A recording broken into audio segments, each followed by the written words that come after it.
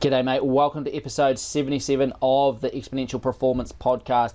In this episode, Nick has been back out chasing interviews with different people that we thought might be of interest to you.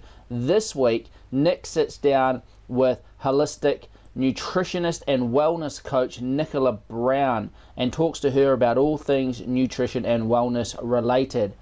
We hope you enjoy it. If you've got any questions for Nicola for a future episode, feel free to send them in and we will get her back on and have a chat to her in depth about some of these topics.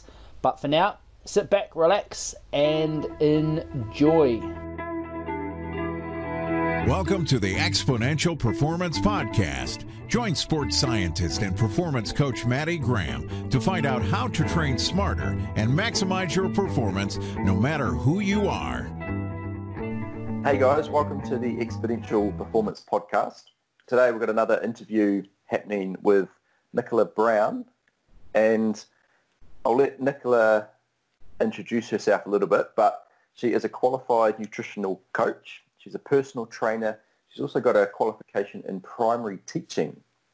But let's hear a little bit about you, Nick, and then we will delve into why we're talking to you on the podcast today. No, all good. Thanks for having me, by the way, on the podcast. So I'm really looking forward to delving into some good conversations today.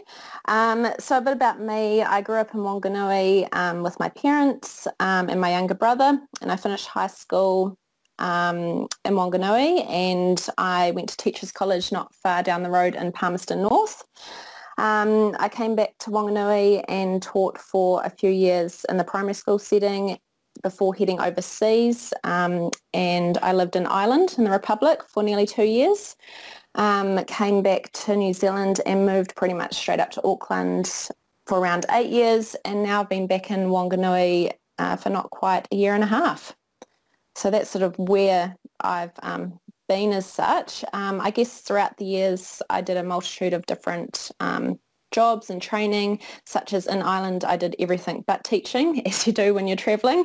And then in Auckland my first job was at Les Mills on the shore, and while working and gaining experience there as a gym instructor, I did my personal training certificate at AUT, and then went to complete the Les Mills certificate as well, which is separate. So coming up to a couple of years working in the gym setting, I ended up having shoulder surgery from continuous dislocations, and the road to recovery was quite long, as some of you may know with shoulders. So I decided to step away from the gym scene and get a job working for the Greater Auckland Coaching Unit, and they were based up at AUT Millennium on the North Shore, which then merged into a regional sports trust. And then that job sort of finished, and through my contacts up at AUT Millennium, I was working with a lot of AUT staff anyway, and through the networking with that, I ended up working for the School of Sport and Rec at AUT. So that was my last job before I moved out of Auckland, I guess, as a student coordinator. And while at AUT, I decided to start my postgrad cert with holistic performance nutrition. And I had already, I guess, had a lot of contacts through AUT and HPN as well, Holistic Performance Nutrition, so it just was a really good fit into where I was heading and my passions. And fast forward to moving back to Wanganui now, I've started my own business in the last year and a half in nutrition coaching, among other things, and have picked up a new skill as a barista as well. So I've been doing that part-time, a little coffee container in Wanganui while building up my business. So yeah, that's pretty much my story in a nutshell. But nice. Obviously we'll delve more into those bits and pieces. Yeah, just for a few listeners that may not understand, so AUT is the Auckland University up in Auckland. Yeah. Naturally. No, it's okay. Acronyms in sporting industry. Yes, and in New Zealand, that's where the high performance sport New Zealand sort of is based out of there, aren't they? Really? Yep, high performance. like I said, the Regional Sports Trust, Millennium as well, all the pools there, the gym, lots of different regional sports organisations. It was just a really good hub, They had a lot of events there, and you'd see from any day Olympic athletes right down to your children that were learning how to swim, So it was a very cool setup, and I think they've got a very good thing going there. So I really enjoyed my time there, and also with working in AUT as well, and around the School of Sport and Rec, and especially with the nutrition guys at AUT as well. So Yeah, it's a pretty cool facility that we have in New Zealand. It's a shame for those of us in the lower South Island that it's not a little bit more accessible. That's true. Certainly from a wider picture, it's a pretty cool facility to have in one spot.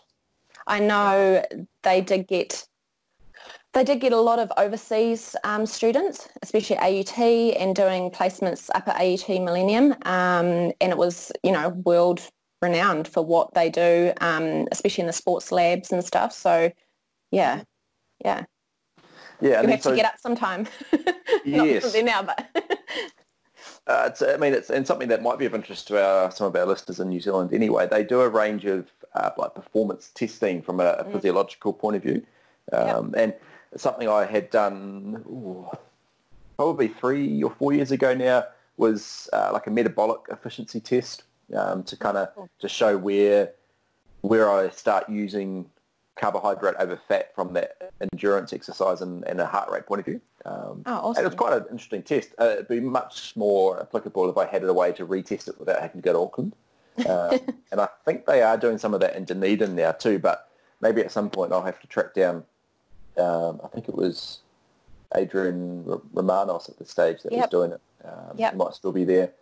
See if he wants to come and give us a bit of a spiel on what that's all about. And I think they did actually get quite a few, like I said, Olympic athletes, but then general pop going in and testing VO2 max and all that kind of stuff, or skin fold measures and, just other things around the sporting industry. So it was a really cool place to be. Yeah, it would have been actually. It would have set you up really well when you crossed over to start learning under Cliff at HPN. And again, listeners that have been with us for a while, Cliff Harvey, who's the founder of the Holistic Performance Institute, was on a podcast quite some time ago. We did a wee interview with him around one of his books. But he's Is it the Carb Appropriate one? It was, yeah. Yep. Yeah, it was his first one there. And he's just such a wealth of knowledge. And I've certainly thoroughly enjoyed studying with him over the past. And it's really cool to kind of keep in touch and be talking to people like yourself who have studied under him, because he's got such a great grounding in that bigger holistical picture, really. Yeah, definitely. And I mean, the other ones up at AUT, Grant and Karen and, Mickey Williden as well, they're all really good contacts and people in New Zealand that are really well regarded in the nutrition area. So, I was very fortunate to be surrounded by or have known, those people. Yeah, absolutely. And since you've headed back down to the Wanganui region, you have, like you said, you've started up your own business. What's that called so people can have a wee look? So I'm trading in, I guess, Nicola Brown Wellness Coach.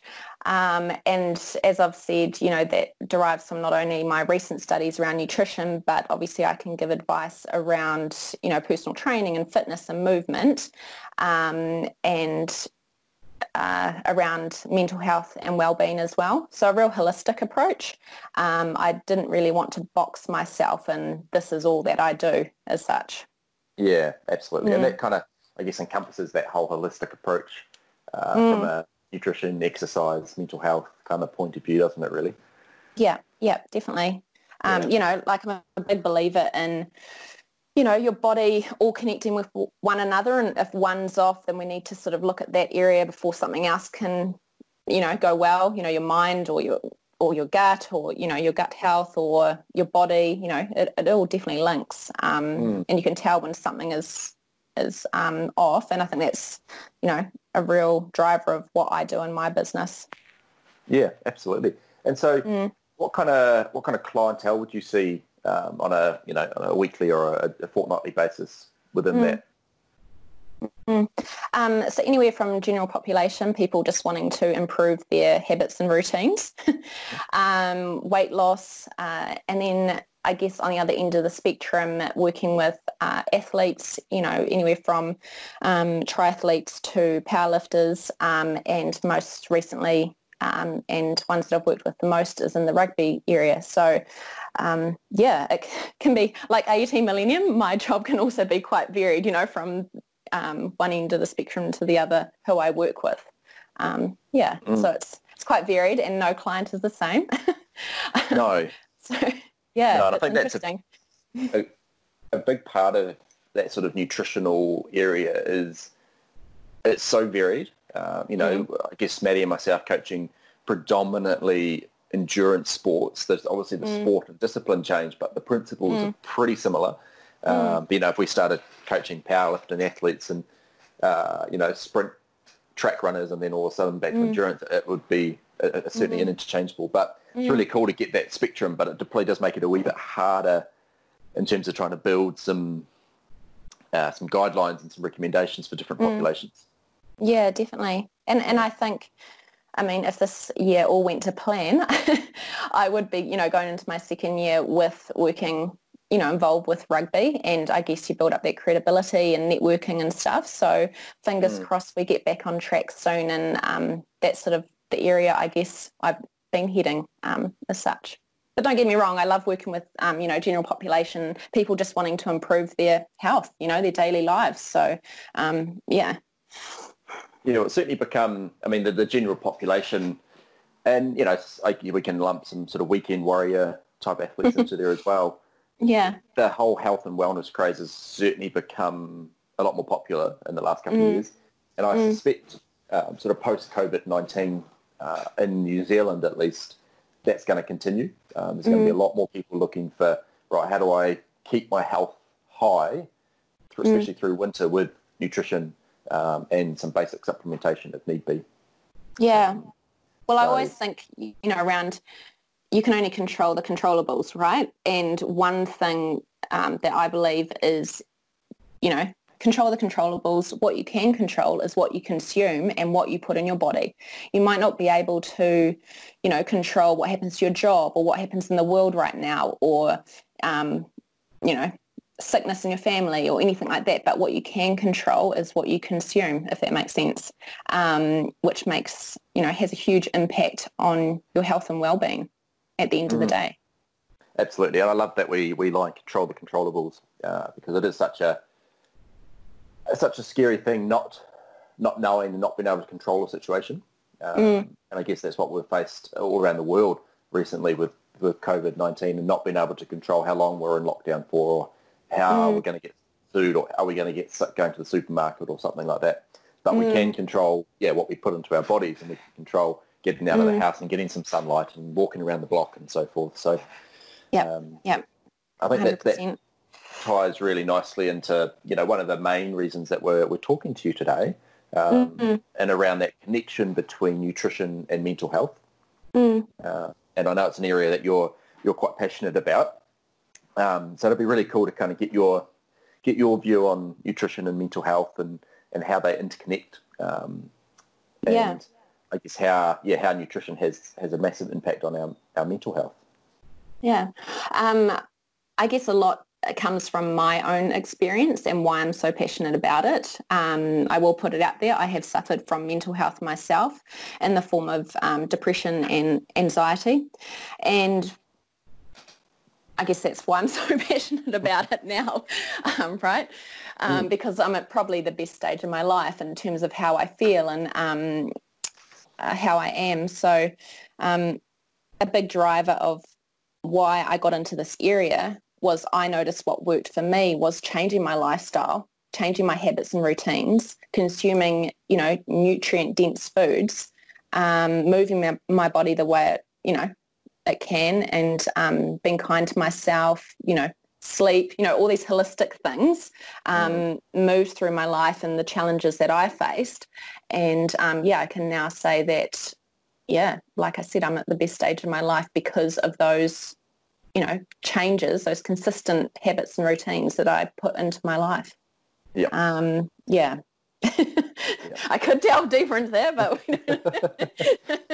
well, I might save that for another episode. Yeah, no, that's right.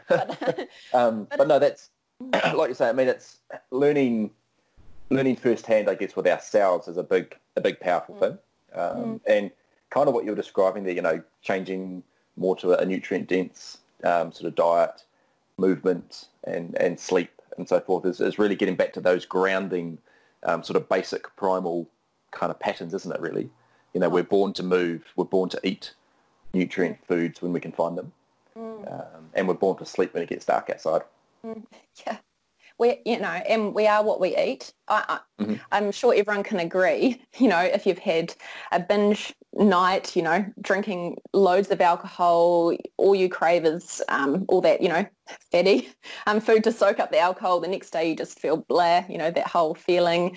Or if you've eaten something and you just don't feel right, I'm a big believer in what we consume, energizes us or, is the right type of fuel for us to get us through the day.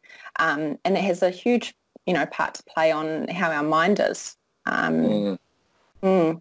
And our gut, like I said before, in terms of what healed me and what I know has healed other people is around that whole brain-gut connection. So what's happening on the inside projects what happens on the outside, right? Obviously it's a lot more complex than that at times, but if we can get back to the basics of eating good nutrient-dense foods, whole, natural, unprocessed, where possible, getting good vitamin D out in the sun, getting good, consistent sleep patterns is huge. I think that would actually be number one. Hydration, so as basic as, drinking water. And then the other thing would be surrounding yourself with, good people, good supportive people in your life. So it's a whole, circle around someone, isn't it, Mm-hmm. Yep, absolutely.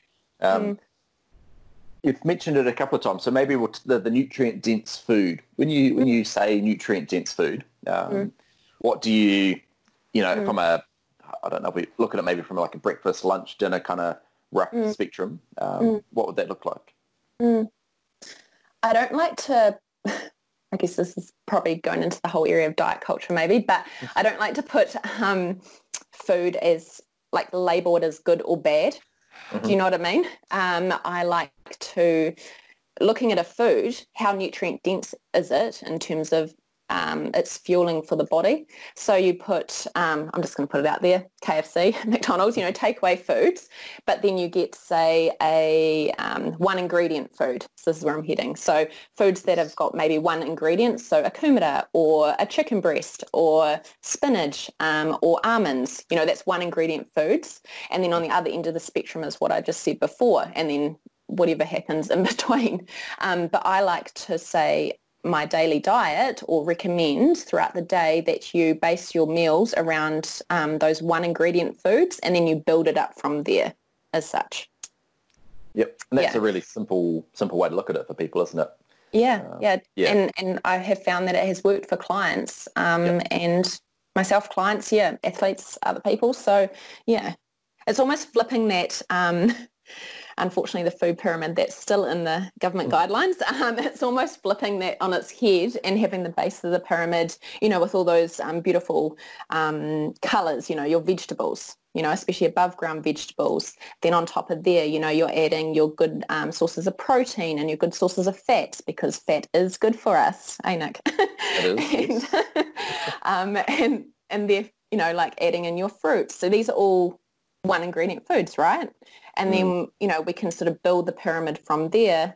Whole grains, those sources of carbohydrates are good as well. So, that's what the day would look like. Moving on from that, I'm a big believer in eating to satiety. So I do also feel that if you're eating the right type of foods, you should feel satisfied. If you're looking at your plate and you finish that meal, you should feel satisfied. Do you know what I mean? You shouldn't half an hour later be wanting to go to the fridge or the pantry or something else. Either you haven't fueled yourself properly to satiety, or there's other issues going on, like you're bored or you're distracted or something else like that.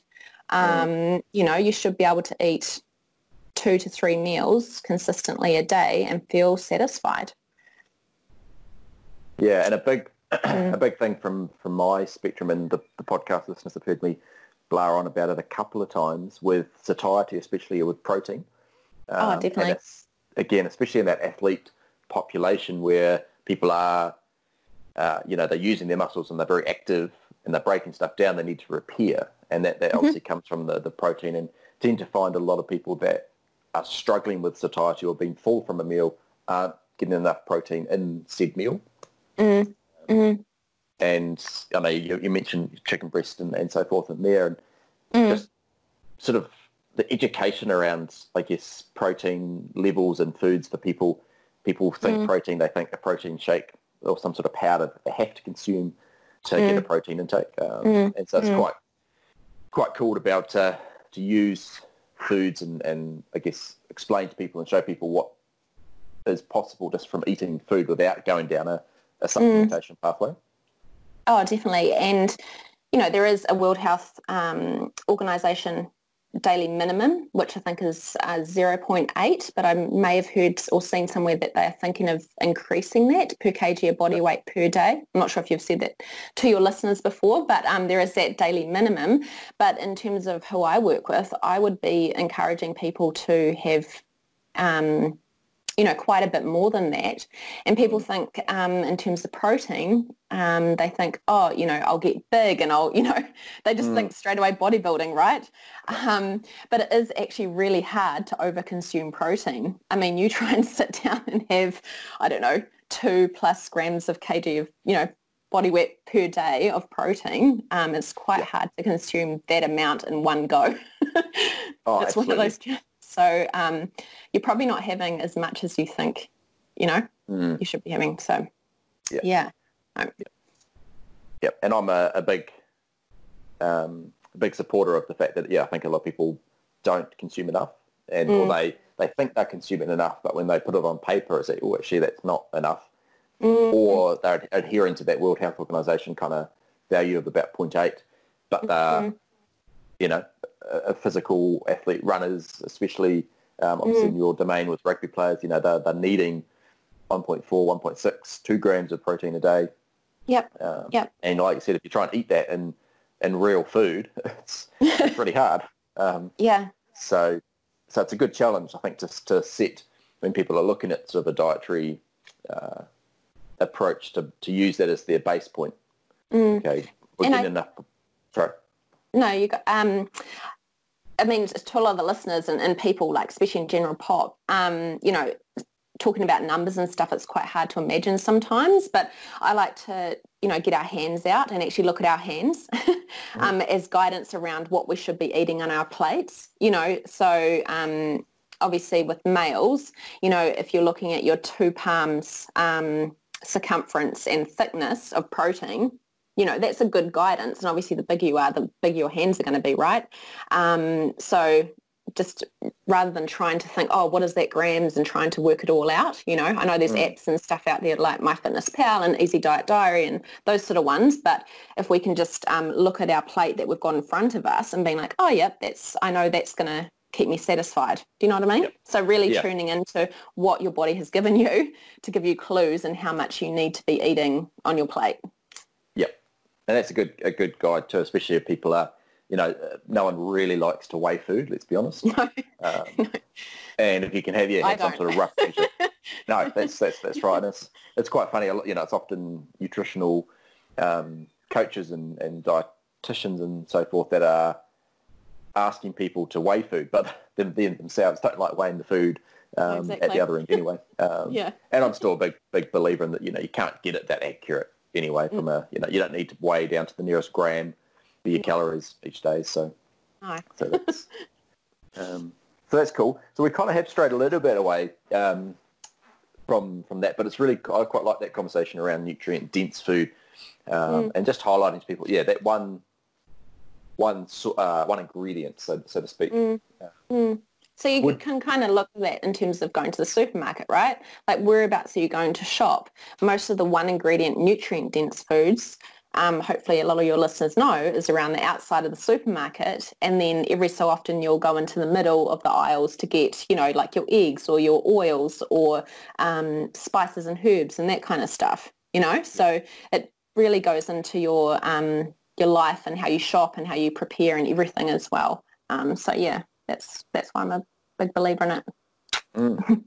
I think too, foods like, you mentioned KFC, and I know on the internet. I can't wait till it opens on Tuesday. No, just joking.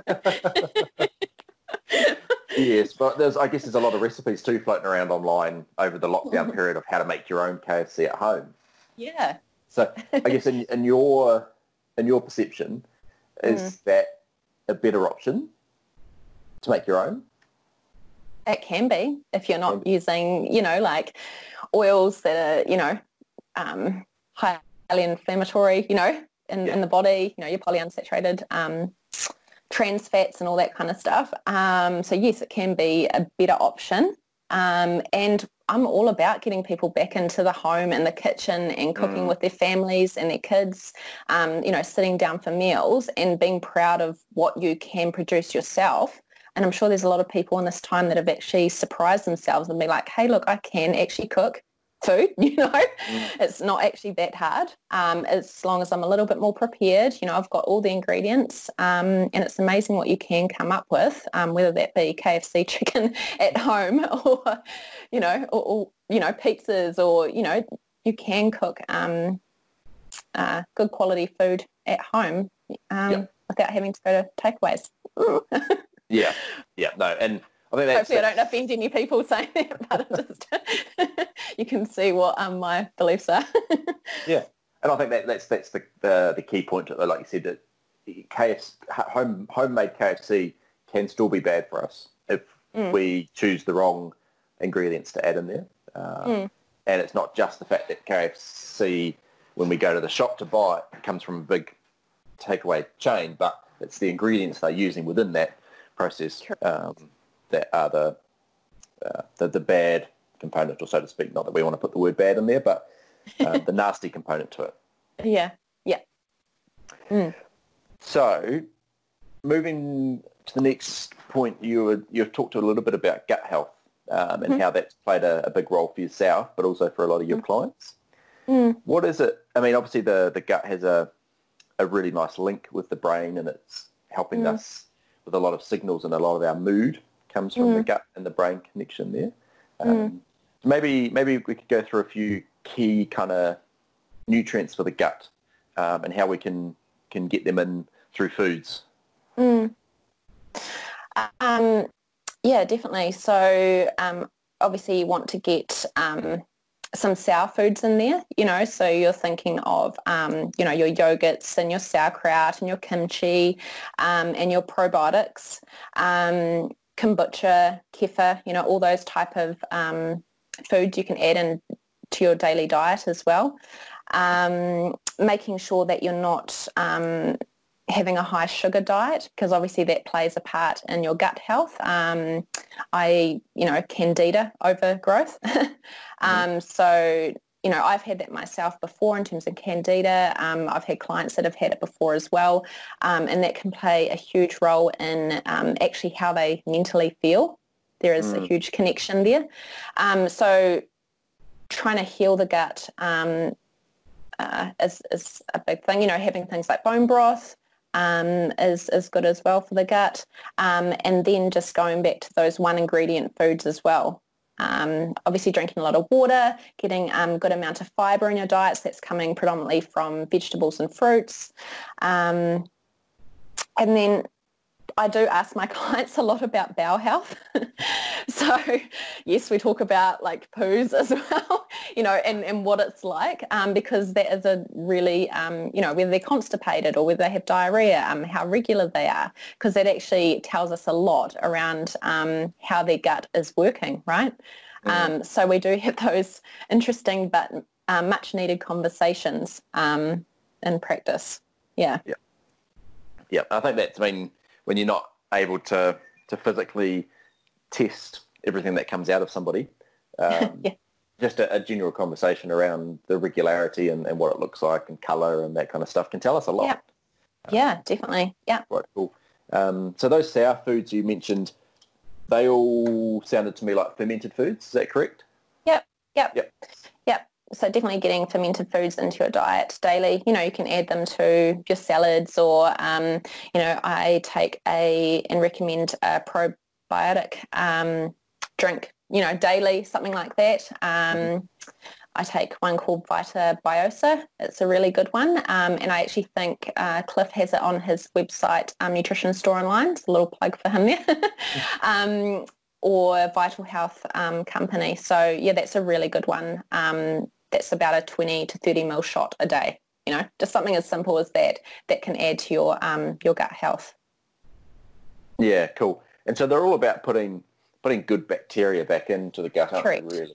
Yeah. And the bacteria is going to help us signal to the body to do a whole bunch of different things. And probably, I mean, it's quite timely, I guess, with COVID-19, but a big part of what our gut bacteria is helping with is the immune system. Yeah, definitely. Again, some of the listeners are probably familiar with the term that 70% of your immune system resides in our gut. So if we can have a much better gut health from fermented foods and probiotic drinks and less sugars and so forth, then we're going to have a much stronger immune system. I mean, play around with the amounts as well, because I know that some people, like you're thinking of kefir and kombucha, there's actually some people can handle only certain amounts. I know at the supermarkets there's been this big drive with kombucha, which is awesome. It's a good alternative to have than, say, something else that's not so good, but just because it's the bottle there doesn't mean that you have to drink the whole bottle in one go. Do you know what I mean? So just play around with how much you can actually tolerate and how your body reacts to those type of drinks as such. Yep, and that's a good point, because as far as I'm aware, there's no known side effects of probiotics, but there are some of these effects where people can have increased flatulence and increased in bowel movements when they start off by dumping a whole bunch of good bacteria into the system. They kind of end up fighting the bad, and that just upsets the system. But there's no clinical known side effects of a probiotic. No. And they are safe for all populations, people that are pregnant, people that are on sort of certain medications as well. So that's cool. So in terms of, I guess we've got our gut health on check. We're eating single ingredient foods or combining them to make a meal. When we start to kind of, I guess, look at the negative impacts of mental health and being people that are sort of either in some sort of low mood or a depression sort of spectrum, what would be some easy wins for them of going to the supermarket to buy a whole bunch of raw food to cook into a meal is just too much to handle? I think there's some really good ready-made meals and ones that can be delivered these days as well that are out there without naming any, but there's definitely, look online in terms of getting things delivered to your door. So because whether we're feeling down or if we're feeling on top of our game, one of the best things to feel is if we're prepared for the week, right?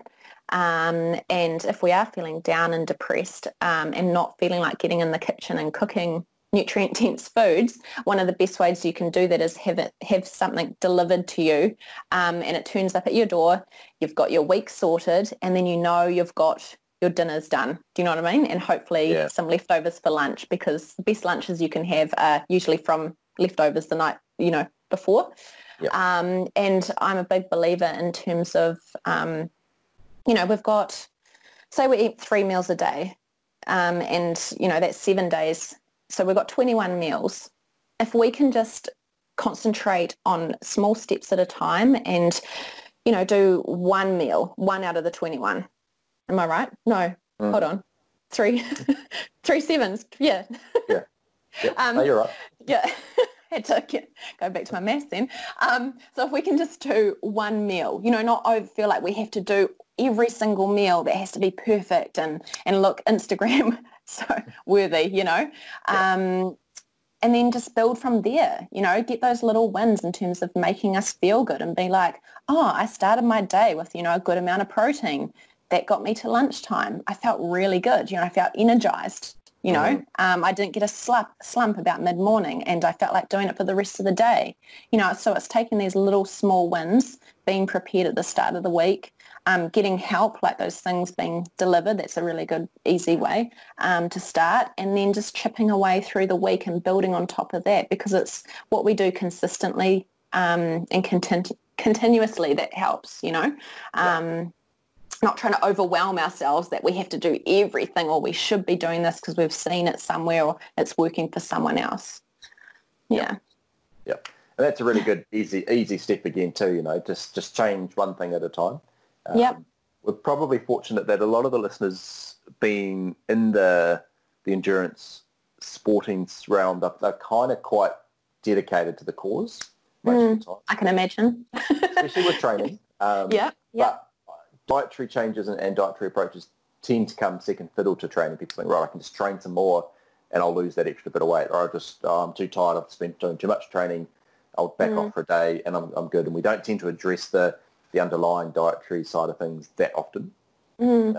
Or you see a lot of, events sponsored by alcohol companies, or you finish a race and here's a couple of beers, and or, you go for a nice training session and here's a couple more beers and so forth. So we think we do enough training, but we don't address that pillar of nutrition. And therefore, do you think it still gets pushed aside in the endurance area? Nutrition? Do you think it's on point or going that way, or? Probably gets pushed aside less than some sports, just because for the longer endurance races, sort of the marathon, Ironman type of distances, you can't ignore it, really. And, you might be able to get away with ignoring it for half your build-up, and then you have to start training, adding nutrition into your training sessions and during the race and so forth. But the last couple of episodes of the podcast, actually, we've been looking at sort of fasted training sessions and the effects that can have on the gut if you don't train the gut to actually eat food when you're training. And I think if people could nail, a percentage of those 21 meals a week, then the training nutrition becomes a little less important, because they're getting the quality nutrients in each meal. So they're more likely to be fueled and recovering better post sessions. When you're on point, right, with your nutrition, when you've had a good day or a good week nutrition wise, nutrition speaking, when you're feeling on point, like on top of your game, right? And those weeks or those training sessions when you start to really look into, self-awareness in terms of how food makes you feel, when you haven't quite nailed it. And I'm sure that's huge for endurance, athletes, because they may have gone for that run and they may have hit that wall and think like, oh, was I fasted, or, or did I have something to eat that I hadn't trained with beforehand, or I don't know, just, yeah. Yeah, no, that's very, very, very true. Especially when we start looking at sort of pre-training snacks and during training and post-training meals. But we might leave some of those more finer details to another podcast, because I can see these episodes blown out a little bit with the amount of areas we could dive down. But in terms of what you see with some of your clients and around sport and sport nutrition and the mental issues or the mental health issues that come from performance-driven sports or aesthetic-driven sports, where there's this drive to, I've got to cut some calories out because I've got to lose some weight. And I've got to do that by, 3 weeks down the track or something like that. Do you have some easy advice for people that are maybe thinking, oh, I'm too big, got too much body fat, or not the right body shape for my sport?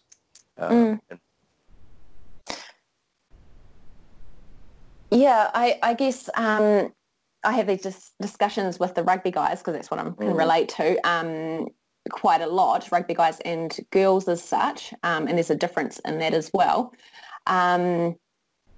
There's actually a New Zealand recommendation around what position they should be, the positions, and then what their weight and also their skin fold measures should be.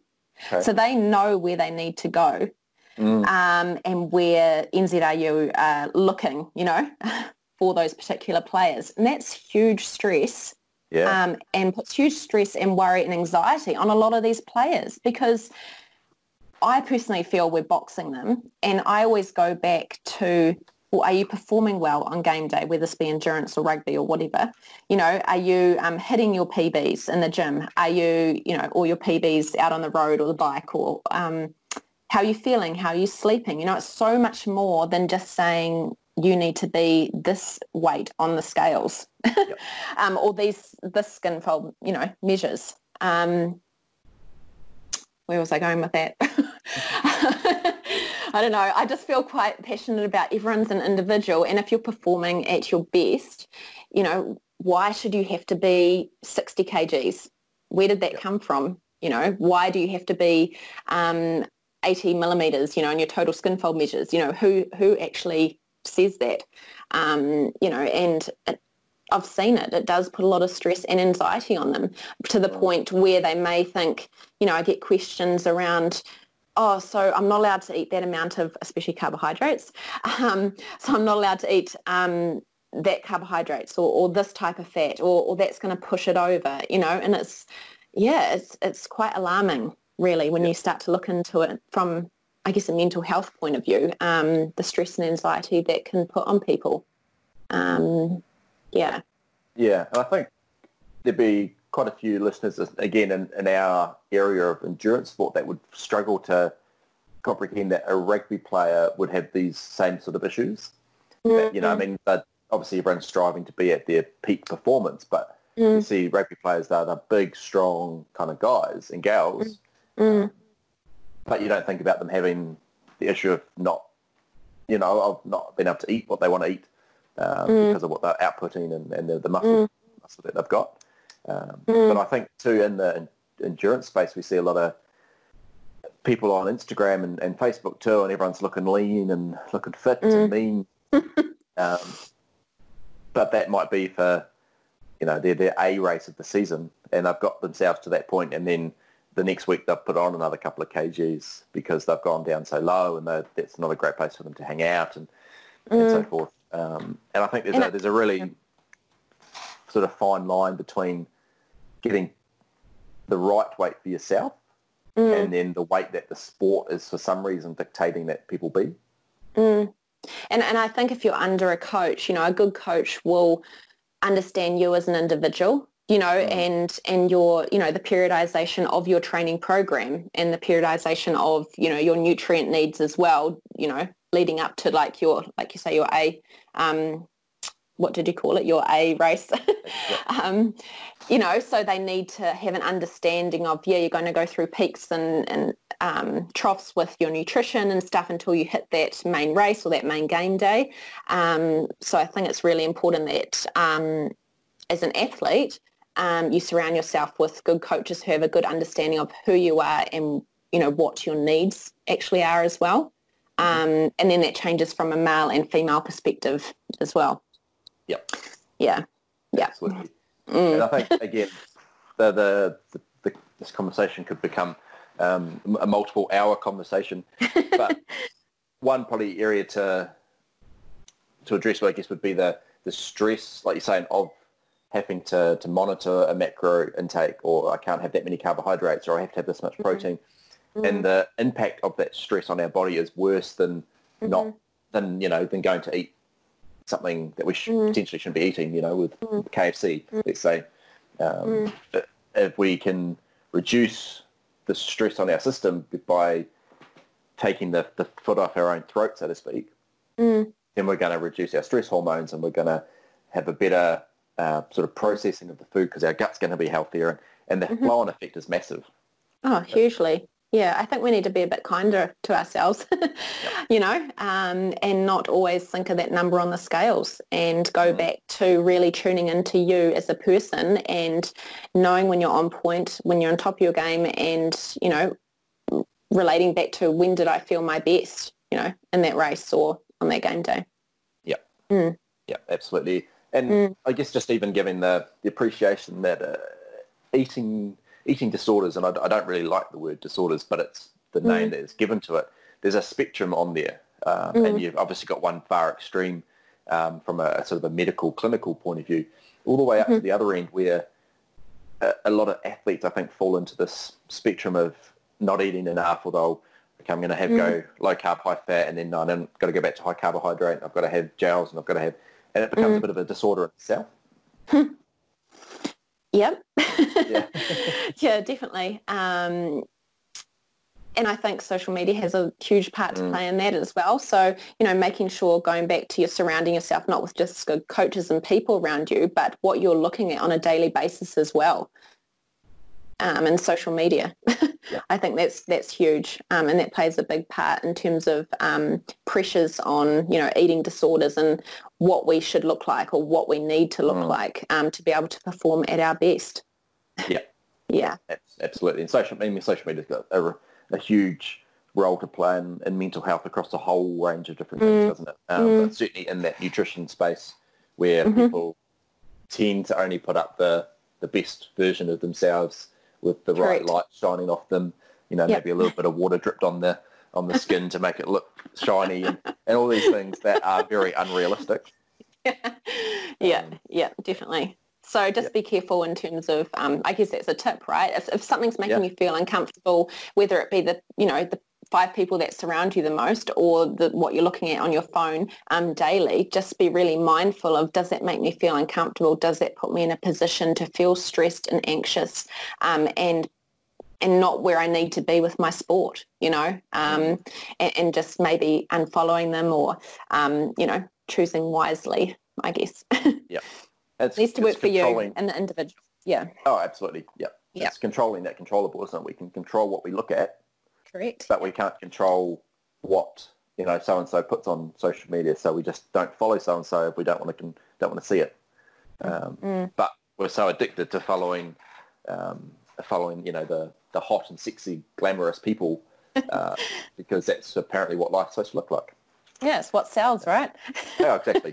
Yep. Yeah. And it's the same with food sometimes too. All these flash meals that get put up and, they're taken photos of very, very craftfully. And then the average Joe like myself goes and try and cooks it. I'm like, it doesn't quite look the same, but it still tastes good. But there's this, it doesn't look like it should look like. But that shouldn't matter. Yeah, like athletes, especially endurance athletes, seeing, different gels popping up or electrolytes and stuff, and then be like, oh, that'll work for me. And then come, race day, they might try it for the first time and it's probably the worst thing that you could ever do, Yep. So just be mindful and careful of what you're choosing and buying online, I guess. And, that, and then trialing it before you go out into race day. Yes. That's a fantastic tip that probably can't be repeated enough because we're all guilty of it at times in our life. Oh, yeah. I've had some shocking experiences with that, but you definitely learn from it, don't you? You do. Yep. Absolutely. Yep. And it's, again, that's another topic in itself, but in terms of preparing for a race physically and including within that the nutritional component of it, making sure you've got your meal the night before, the meal 2 days before needs to be on point because you can't expect just to eat healthy on one day and expect that that's going to increase your performance. So if you can implement these small changes that we've been talking about, 6 months out, then come race day, you're not only going to be mentally in a better space, but physically you'll be in a better space as well. Yeah. Oh, I go on like that to the rugby athletes all the time. It's not just what you do on game day. It does actually have a flow-on effect from straight after the game. What are you going to fuel yourself for recovery, and then how is that going to go into your Sunday and your Monday and then preparing for the rest of the week? I say to them, you can't just expect to wake up on Saturday and think it's going to be, right, this is, the day I'm going to change everything and try everything new. Yeah. It's completely the opposite, to what they're doing. Yeah, and I imagine that probably with some of the younger rugby players that you work with, that's the harder message to get across, that they can't just front up on game day because they probably have been through their high school careers fronting up on a Saturday, right, we're bigger and we're stronger than the average player at that level. and we're going to walk all over them. But now we're playing with people that are very much the same as us. Those extra little bits of, the week leading into it is a much more vital piece to the puzzle. Yeah, and it's been quite cool. Some of the athletes that I've worked with last year to working with them now and seeing them within 6 months to a year's time, their bodies have developed incredibly, and they're still growing, some of these guys. But to see what I've taught them, 6 months to a year ago to now is awesome. Like their body compositions are, most of them are really on target, and they're heading towards hopefully some good careers. Because they're putting all those things into play. They're consistently doing it. They know how they feel. They know what works for them. So I'm really proud of some of them. Yeah, cool. And that's as a coach, that's a really cool situation to feel, isn't it? When you've watched someone come through such a long period of time, and even you might not still be working with them, but they're still applying these principles you've taught to them at some point, and they're succeeding because of that. Yeah, definitely. Yeah, they're more educated, right? And that's, a huge part, like I said at the start, from my teaching career, why education is so important to me as well. If we as coaches can just educate someone, whether it's one thing, drink more water, and they implement that for the rest of their lives, I think we've done our job. Yeah, absolutely. It's been, Maddie posed a statement recently on the podcast that he consistently, I'm pretty sure I've said that right. I like that. Yep. Yeah. We were talking about that in a training setting, but it's the same with nutrition, or water. If you can be more consistent drinking water consistently, then you're going to be better off than you were before. And it's just about making these little, 0.5% or 1% changes every week or once a day or whatever it is to make yourself a better human, but also a better athlete in your chosen area. Just be patient, and it's not all going to come at once, but it will happen. Like I said, I've seen, athletes over a certain period of time, and it does click one day, and it happens. And it's all because you've built up that journey from the get-go, and you've just been so, determined to get there as well. So, yeah. Absolutely. Now, I think we might come to a close there, just because from a time point of view. But there are so many other things that I'd like to talk to you at some point if you'd be happy to come back. Definitely. Have loved chatting to you so far, Nick. So, and I know we could go down some rabbit holes of all different sorts of topics that I'm very passionate about, and I'm happy to delve deeper into them. So that would be great. Awesome. Okay. So for now, how do people touch base with you if they want to in the interim? How do we find you? Yeah, well, I guess I do most of my work on Instagram. That seems to be the easiest way. So nicolabrown.wellness, or over on Facebook in the same tagline. And then otherwise I have an email, nicolabrown.wellness@gmail.com. So get in contact and get some conversations going. Yeah. I mean, now for athletes in New Zealand, especially with the season, we've just had 4 weeks of lockdown through COVID-19. We have another 2 weeks coming up of relatively lockdown, and then we're into winter. So it's a great time to get on top of nutrition, get your health up via nutrition. And so come summertime next year, when races start popping up, you're in a position where you can actually put in some good training performance because you've got your nutrition sorted. There's no point in waiting till summertime to sort it out. No. If anything in this time of lockdown and isolation, if it's one thing I hope people would have worked on and continue to work on, is their nutrition. Those control what you consume. Yeah. Absolutely. No, it's a fantastic. But thank you very much for your time today. Thank you. And look forward to catching up again soon. Sounds good. Mate, thanks for listening. If you would like to support this podcast and see it continue into the future, you can do so in a number of ways. Firstly, make sure you subscribe to this channel on whatever platform you are listening. Like and share the podcast on social media to help spread the word. If you're feeling really generous, head over and leave a review and a rating over on iTunes. This helps spread the word and develop the podcast. All of this will help the podcast continue long into the future so we can keep bringing you the information you need to train hard, but most importantly, train smart.